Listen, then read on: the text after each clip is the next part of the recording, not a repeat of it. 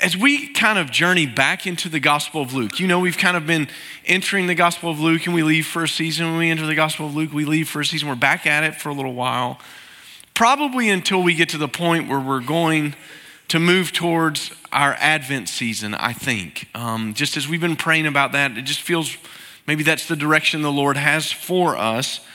And so let me just remind you of a few things from where we have been to where we are going. I think that always kind of helps to frame up what we're going to study today. Because, as we were journeying through the Gospel of Luke, we were learning some things that Luke wanted us to see about Jesus, specifically that he was Lord over something. Do you remember that? It started out that he's Lord over disease. And so when we see Jesus healing people and we see him doing these miracles, then we see that he's Lord over the wind and the waves. He was Lord over the storms of the disciples' lives. I mean, what an incredible moment that must have been for those guys to go through. Then we find that he is Lord over the demons, the demonic. And you remember just what the disciples have been experiencing. They've been in the storm, then they get off the boat like, whoa, made it through. And then crazy naked guy running out of the tombs meets them and starts screaming at them. That's what they're dealing with. And so Jesus shows that he's Lord over that. He continues to do that. And where we pick up today is the story that is really the only kind of story that we find in all four of the Gospels. And it's the feeding of the 5,000. And we're going to be in Luke chapter 9 today. Jesus has sent the disciples out on their first missionary journey. They've gone out without him, and he sent them out and said, I want you to go. You're not supposed to take anything with you. You're going to go and minister. People should take care of you when you're there. If a town rejects you, just leave, is what he's told them. And so they have done that. And the last few weeks, remember, have been just a little bit crazy for them. What they've seen, what they've experienced, and now they've gone out on their own without Jesus for the first time. It's like the training wheels are slowly starting to come off. And why is he doing that? He's preparing them for when he's going back to heaven, right? They don't fully grasp this yet. In their minds, they don't see that there's coming a day where Jesus isn't going to be with them. We're going to see in a few weeks that he prepares them for that, and they still don't get it. So this is like, you've watched me, you've been with me, now you go out. They come back, and they're looking for a place just to hang out. And the Bible says that they traveled off to a place called Bethsaida. And while they're in Bethsaida, it's this town kind of in the northern region of the Sea of Galilee. And there's nothing there. I mean, it's just a small town, right? And the Bible says that there were 5,000 men in this feeding of the 5,000. And it's not really to slight women and children. I don't mean it that way. But let's put it this way. There are way more than 5,000 people here. The feeding of the 5,000 men that sat down that day. Way more than 5,000 people here hanging around. And so now this little town and the area around it has swelled to multiple times its capacity. This is not normal for it. They have no infrastructure, and that's where we begin reading. And I want us to read Luke chapter 9, verse 12 through 18. Late in the day, the 12 approached and said to him, send the crowd away so they can go into the surrounding villages and countryside to find food and lodging, because we are in a deserted place here. You give them something to eat, he told them. We have no more than 5 loaves and 2 fish, they said, unless we go and buy food for all these people. For about 5,000 men were there. Then he told his disciples, have them sit down in groups of about 50 each. They did what he said and had all of them sit down. Then he took the 5 loaves and the 2 fish, and looking up to heaven, he blessed and broke them. He kept giving them to the disciples to set before the crowd. Everyone ate and was filled, and they picked up 12 baskets of leftover pieces. There's an interesting thing that we see in Jesus' life immediately. Now, I just told you they've been on this kind of missionary journey. They've come through a harrowing experience of the storm and the demoniac, and they're looking for a place to kind of come back and rest. And they're in Bethsaida, this little place, and the crowd finds them, and Jesus does what he always does. He starts teaching them and starts healing them. And now it's getting late, and the disciples say, you need to send these people away. It's time for them to go because we don't have capacity. And Jesus is welcoming these people, even though that this intense season of ministry has been happening. And I think it's because Jesus always has compassion on the crowds. You see that in the scripture over and over again. Every time he's around a crowd of people, there's a compassionate side of our Lord that really starts to show up. And it has to be because he sees beyond what the disciples see. He sees the stories of each one of these people. You know, when God looks at us, he knows our beginning, he knows our end. So he sees the triumph of your life, he sees the tragedies of your life. He sees all of those things because he created that life. And so when he looks at you, he doesn't just see a person, he doesn't see an annoyance, he doesn't see a schedule conflict, he doesn't see something that's wrecking his plans. What Jesus sees is someone he has made, someone he has known, the whole picture of their lives. And so the disciples do what they do often in Scripture, send them away. It's funny. There are two other times in Scripture that the disciples had this idea. One was when Jesus was trying to do some teaching and people kept interrupting the teaching, bringing their children to Jesus and saying, hey, could you bless my child? And the disciples were like, get this kid away from here. The master is busy, he's teaching. And Jesus says, what are you doing? No, let the kids come. Let them come to me. What the disciples saw as a problem, because there was a goal in front of Jesus, Jesus needed to be teaching. He had a lot of important things to say. Jesus stopped that and he took time for a child. I love it when children interrupt, as long as they're not my children. Do you ever feel that way? Kids are cute, aren't they? They're wonderful. And yet sometimes, what do? Get away. Be quiet. I'm busy. Jesus always had time. There's a second time the disciples also told Jesus to send someone away. There was a Gentile woman that was following Jesus, and she kept shrieking and crying after him, Jesus, Son of David, have mercy on me. Have mercy on me, because her daughter was tormented. And they kept saying, don't bother him, be quiet, shut up. We don't want to hear this anymore, you're annoying us. Jesus began to interact with her and he said, look, I didn't come for the Gentiles. Why should I give what's fitting for the children to the dogs? And you remember what that lady said? Even the dogs get to eat the crumbs at the table. And Jesus stopped and said, I hadn't found faith like this around here. Jesus was never bothered by people. He was never wanting to send people away because he understood something that we often miss. Growing in our faith in Christ, the discipleship of following Jesus, it's not a class, it's not your next Bible study, it's not the next podcast you're going to listen to, it's not the next sermon you're going to listen to. Ministry is people. Ministry is people. There's this thing that kind of makes its way around pastors from time to time, and they'll say things like this, ministry would be great if it weren't for the people. Then it wouldn't be ministry. The ministry is people. That's what it is in our lives. And so when we think someone is wrecking our plans, when we think someone is annoying us because we're trying to get something done, we often overlook that person and we overlook the opportunity, but Jesus never did. He's never too busy for any of these people. And listen to me, he's never too busy for you. He's never too busy for me.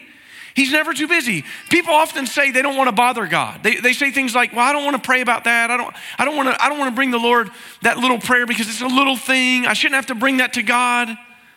And what it really is, I think, is that they don't believe that God will intervene and answer that prayer. We just couch it like that. God's too busy. But listen to what the scripture says in Psalm 121. It says, the Lord that we serve, he will not allow your foot to slip. Your protector will not slumber. Indeed, the protector of Israel does not slumber or sleep. He doesn't take time off. God doesn't need to go to the beach and get a reset. He doesn't have to do that. He's always willing for us to come. He's there when he needs us. And I want you to hear me when I say this. You're never an interruption to the Lord. You're never an interruption to the Lord. The disciples missed it. Can you send them away? We got things to do here. It's getting late. We don't want to be responsible for these people. As a church, let us never, ever forget that people are the ministry. That's why we're here. We're glorifying God and ministering to what? People. Not animals, people. Not things, people. We're not just building buildings. We're not trying to build a name for ourselves. We're ministering to people. That's what it's about. But the disciples recognized they had a problem. And so they say to Jesus, it's getting late. There's nowhere for us to get this stuff that we need. It's a small town. There's not enough shops, not enough food. There's limited resources. And Jesus says something amazing. Would you look back at verse 13? Jesus says, you give them something to eat. You give them something to eat. Well, here's the teaching point. It's a challenge for these disciples, isn't it? Because obviously there's something that Jesus is asking them to do and they cannot do it. The most misquoted scripture that I've ever heard in my life is actually not in the scripture. God won't put more on you than you can handle. It's in the Bible. Not there. Can't find it. It's a confusion of a scripture where the Apostle Paul says that there's no temptation that's been given to us except that God provides a way out of that temptation, right? That's not that God won't put more than you can handle.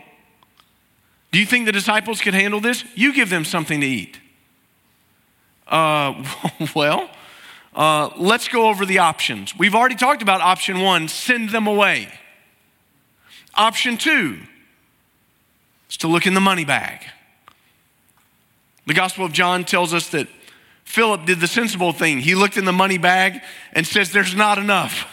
We don't have it. This would take 200 denarii to feed all these people. What he's saying is it's more than half a year's wage for us to feed all these people. We don't have that in the coffer, Jesus. We don't have that in our purse.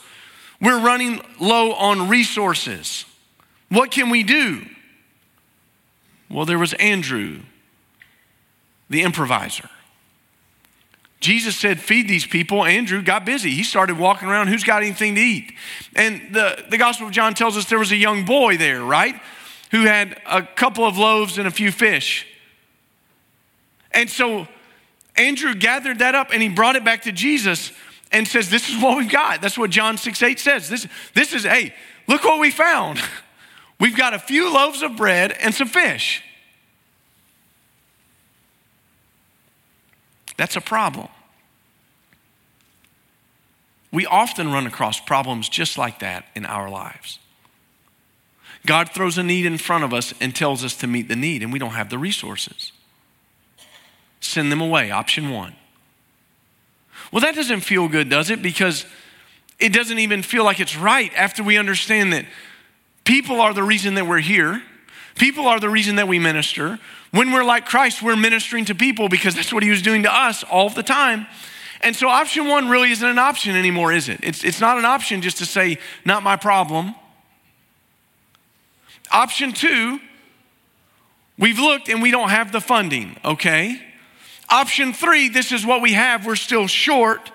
What do? Well, we go to the multiplier because not much in the hands of God is always more than enough. You missed it. Not much in the hands of God is always more than enough. Hey, let's try again. Not much in the hands of God is always more than enough. Do you understand that not much in the hands of God is always more than enough? Why? Because he's the multiplier. He's the multiplier. This was the point that the disciples needed. This is what they were missing. This is what we're so often missing. We look at what's in front of us and it never adds up. It's why so many people don't tithe. I can't afford to tithe. You're right. God's the multiplier. I can't afford to give my time to this. You're right. God's the multiplier. I can't afford to meet this ministry need. I don't have the resources. I don't have the abilities. You're right. God is the multiplier. We get caught looking at the problem, just like the disciples do. We always look at the problem that's in front of us. And what do we see? We see this mountain, and it feels insurmountable because it is. When Jesus told them to feed these people, he's setting them up. It's a total setup. John tells us in his gospel that Jesus told them this because he already knew what he was going to do. Wait, you mean Jesus told them to do something they couldn't do because he was about to show them what he could do? That's exactly what I mean. Jesus knew that they couldn't do it. And yet he says, you give them something to eat. And their resources, exhausted and limited, come back, and Jesus says, guess what? Bring me what you have and watch how we multiply this. I think so often we get caught looking at what we don't have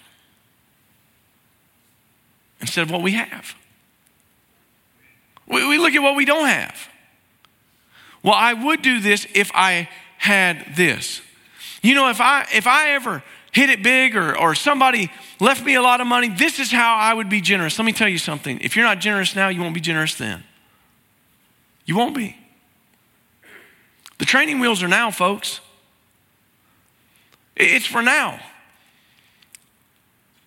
When you go into other parts of the world and you realize that the resources that they have, or maybe the resources that they don't have, and you see the generosity that they share with other people out of the abundance of what they don't have, so to speak, it will blow you away, right? And we should be the most generous country in all of the world because look at all we've been given. And yet too many times if I had this, then I would give this. What do you have that you could give? There was a little boy that didn't have much that day, but God used it. There was a little boy that had just brought enough for himself. The common lunch, a poor person's lunch, and God used it. I love Andrew because he found the loaves and the fish and he brought them to Jesus. Instead of looking at the problem, he got busy seeing what God might do with what they had. And I want you to see something because there's a connection for us throughout all the scripture. This happens over and over and over and over again, and yet we miss it. We read these stories and we think, boy, that is great for those people, but it's not about me. It is about you. It's about me. The same things that they struggled with, guess what? We struggle with it. So can I make a Moses connection for you? Let's go back to the Old Testament for a minute. Moses has an encounter with the living God at a burning bush. Do you remember that? And Moses says, I got to take off my glasses here and go see what's going on over here because this bush is not being consumed and yet it's on fire. That would definitely get your attention. Out of the burning bush, the Lord speaks to Moses, take off your shoes, you're on holy ground. He does. And the Lord says, this is great. I've got a plan. I know you were concerned about your people who were back in Egypt, and I'm sending you to go get them. And guess what I'm sending you with? A rod. What? We're going to need an army. Nah. You just take that rod. It's going to be great. Throw it on the ground and watch it turn into a snake. That's going to scare everybody. At least it would scare me. I don't know about you. Some of you, if you like reptiles, you're suspicious to me. We're not that kind of Baptist around here, you know what I mean? That's over with my people in East Tennessee. I don't like them. It would scare me. You remember what he said? Well, okay, if the rod's not enough, man, this is really going to get them. Put your hand in your cloak, pull it out, and it's going to be leprous. Nobody wants leprosy. Put it back in, pull it back out, it's clean. Moses says, it's not enough. And he goes, all right, I will send your brother Aaron. So imagine this. You're going to go back and you have the responsibility of removing God's people from Egypt, and all you get is a rod, a cloak, and your brother. Any of you got a brother? You trust him? I got a sister. I love her, but we're not going to Egypt. You know what I mean? You understand what's happening here.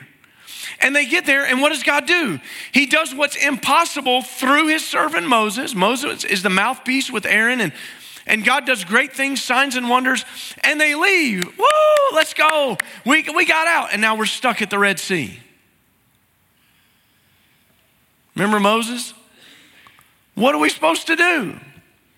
You do something. Stick that rod in the sand. I'm going to part these waters. They get across. Whoa, this is great. We ain't got anything to eat. There's nothing to drink. What are we going to do? And what did God give them? Manna. Bread. Every morning, they would go out and gather just what they needed. Bread from heaven. And now, Jesus is showing everybody, that same God that did that, guess who it is? It's me. If you were wondering, I'm just a small connection for you. I'm making it here. In John, he immediately begins teaching and says, I'm the bread of life. He's telling them something about himself that's so amazing. Moses was the answer to the descendants of what God had told, the answer to the prophecy of one of his descendants, Abraham. God had told Abraham, all your people are going to serve under pressure, under duress for 400 years in Egypt. And then I'm going to bring them out. And Moses is the answer to that. He's the mouthpiece of that. And now Jesus, all these years later, he's saying, make the connection with me. I'm the bread of life. And John tells us this because Jesus is saying, if you come and eat of this bread, I've just given you bread, but now I'm telling you I'm the bread of life. And if you come eat of this, you're going to be satisfied. Now, I know you because I know me. Do you ever get hungry for things that don't satisfy? Do you ever find yourself kind of pining for those things? And I mean, the truth of it is we all do this.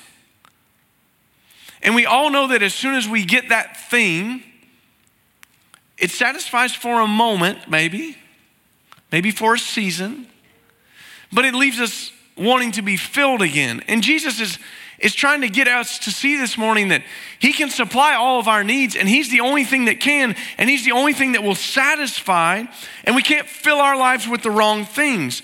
And I want you just to understand what's happening here. This object lesson for them was huge. The manna that came from heaven in the Old Testament, they all knew about this. And now Jesus is feeding them and he's saying, I am the answer. He's the great multiplier. And so we don't look at our problems. We don't look at what we don't have. We simply have to look to the God of heaven.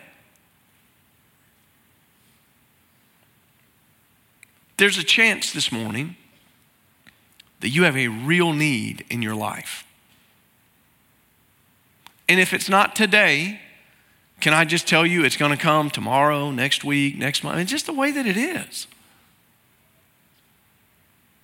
Do you get anxious about those things like I do? Do you find yourself worrying instead of wondering? There's a difference. Worrying about something is, how am I going to do this? How am I going to fix this? How am I going to do this? And it's like the Lord is saying, hey, you do this, just so that you run around long enough to realize you can't. And that thing gets bigger than you by the minute, bigger and bigger and bigger. And the only recourse that we have is to go to Jesus and trust him to supply our needs. Trust him to supply our daily bread. Trust him to supply what we need next. I recognize that that's hard sometimes. But I want to tell you something that's even bigger than the need that you think you have right now. It's the need for salvation in Christ. You see, you may be one of those that are in this room that Kirk was praying for earlier. You don't know the Lord Jesus Christ. He's not your Savior. You may know about him. You may have heard of him, but you've never come to a place in your life where you realize that the best of you is not enough. It will not satisfy. It will not take away the sin and the shame of your life. And it will not fix the problem that you have, which is separation from God the Father. And only Jesus can do that. But the good news about Jesus, he already knows your story. That stuff that you're hiding, that stuff that you don't want anybody to know, he got it. He's got it. He's not put off by it. He sees you with compassion. And he came and he died on a cross in your place so that you might have salvation. And if you've never done that, at the end of our service today, I want you to come find me because I want to tell you how you can know God the Father through Christ, his Son. One last thing before we leave the multiplier here. There's an interesting thing that happened. Did you notice it?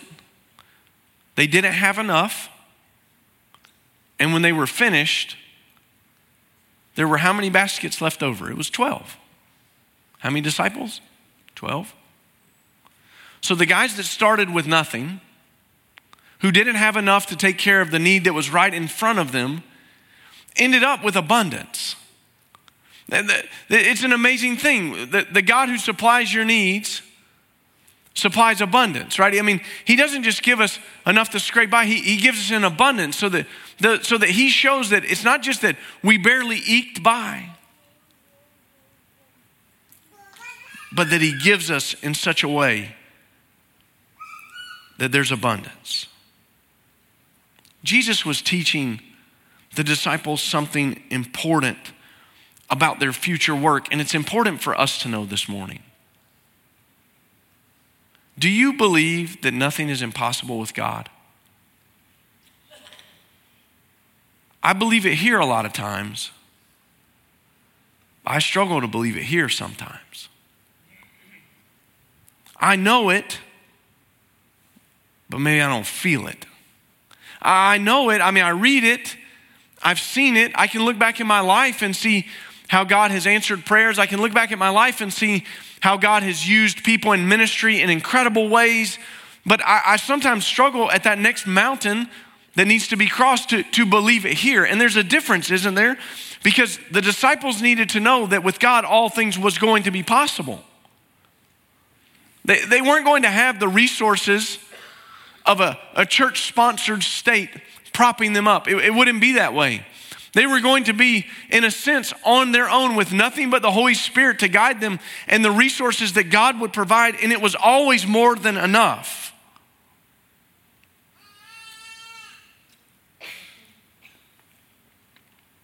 There comes a point in time in our lives where we have to realize that his strength really overwhelms our weakness. The Apostle Paul spoke about that in his letter to the Corinthians.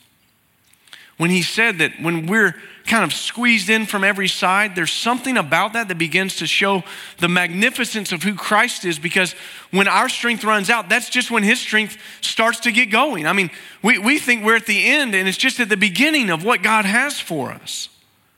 So we have some impossible task ahead of us. Reach the world. Reach the world, Jesus says. How? We're just in Nashville, Tennessee. How are we going to do that? We have mission partners to fund. This is our last day to, take up our faith promise cards. And every year when we come to this point, I have this little moment of panic in my life. Are we going to raise enough to take care of our mission partners? The Lord's always like, oh, ye of little faith. I got this. This isn't your problem. This is my problem. Those are my missionaries, not yours. You preach the word. Our people will be faithful. God's going to supply all of our needs through his riches and glory. I think about the fact that we have impossible tasks ahead of us. We still have debt to pay off. Lord, how are we going to do that? We've wanted to do that. We've been trying to do that, Lord. And he's like, bro. I don't know if God says bro. My son says it a lot. So let's put it this way. He says, hey man, do you remember a couple of years ago when I sent the church $450,000 from a lady you never met? What did you do to get that? Nothing. So it's your problem now? It's all of a sudden your problem now? I'll never forget, I see Ernie sitting out here. I'll never forget Brother Ernie walking into my office one day and saying, I have some pretty good news. And he handed me a card that had a check for $450,000 for our building fund from a lady I've still, to this day, only spoken to on the phone.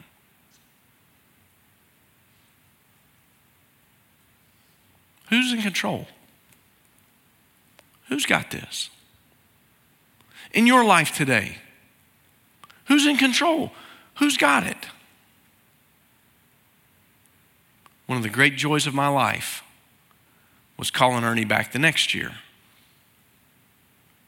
Somebody had called our church and given some money, and they had some stipulations that they wanted to talk to the pastor about. And, we don't do stipulations with money. It's kind of a thing. So I was very hesitant. Like, I hope we don't have to give this money back. And the lady had two stipulations. She said, you have to call two people, Jet Mueller and Ernest Standiford, because Jet's how I got to Judson. And I was part of her Sunday school class, and this gift is in honor of her and in honor of Brother Ernie. It was one of the happiest days of my life to call you, Jet. What a great blessing, right? It was one of the happiest days of my life to call Brother Ernie and say, we've had some money given in your honor. You didn't do as good as you did last year.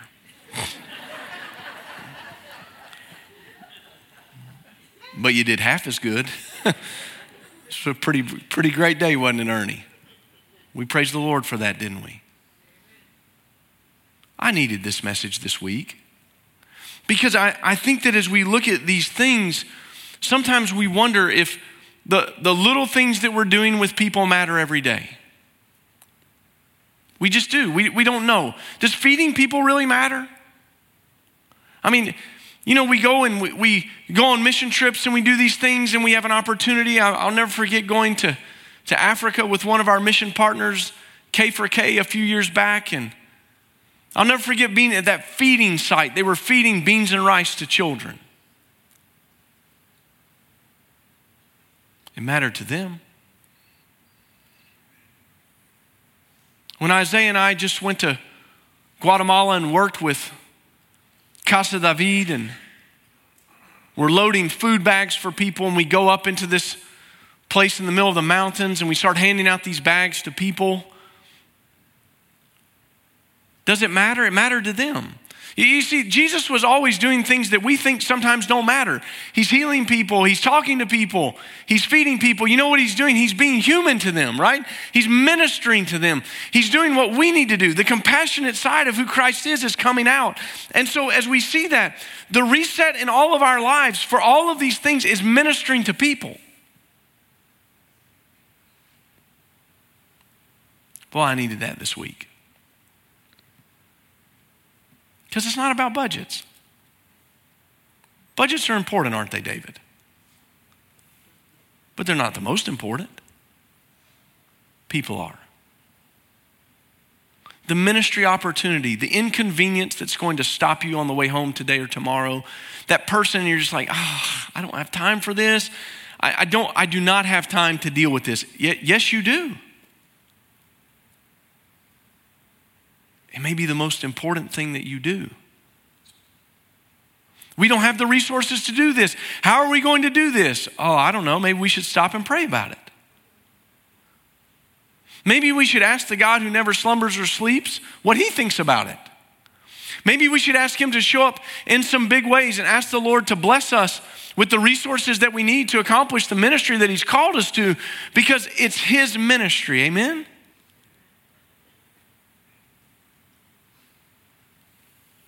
And maybe today you're staring at a mountain in front of you and you go, I don't know how we're going to do it. The good news is you won't have to. Trust him, and he will do it. Let's pray. Heavenly Father, in this moment, we come before you and we just recognize that oftentimes our hearts, Lord, they're faint, they're weak.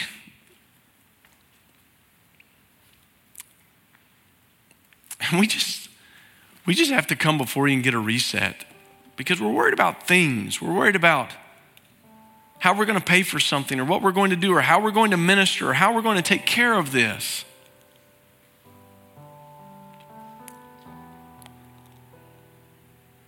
And then you give us the privilege of serving people. And Father, we realized that the test all along was whether or not we were going to trust you.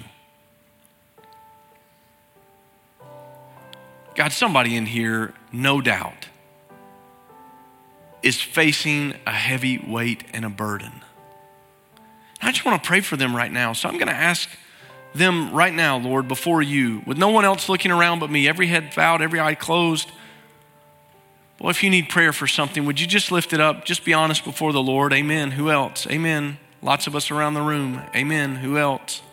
Amen. Yeah. When you've come to the end of your resources, his have just begun. When you've come to the end of your strength, his has just begun. So Father, for those who have been bold enough this morning to raise their hand and say they're depending on you to do something great in their lives, Lord, we depend on you with them. Father, forgive us for doubting your provision or doubting your power or doubting that all things are possible with you. Lord, we know it sometimes in our heads, and yet we struggle with it in our hearts. So we're asking you, Lord, to do great things. Father, we're asking you to supply the needs of everyone that has raised their hands. We're asking you, Lord, to minister to them, strengthen them. And Father, as a church, we ask that you would supply our needs through your glories and riches in Christ Jesus. Father, supply the needs for our mission partners today. We bless this Faith Promise offering as we conclude it today and get ready to make those budgets this afternoon, thinking about all of our partners. Lord, we have them in our minds. We love them. And Father, as you have called them to go, we're happy to be able to join and partner with them. Father, there are other mountains that stand in our way, reaching the world, paying off debt, doing things at this church that we need to do. Help us never forget that you will supply all those needs. God, we trust you and commit our lives to you in this season. And it's in your name we pray. Amen.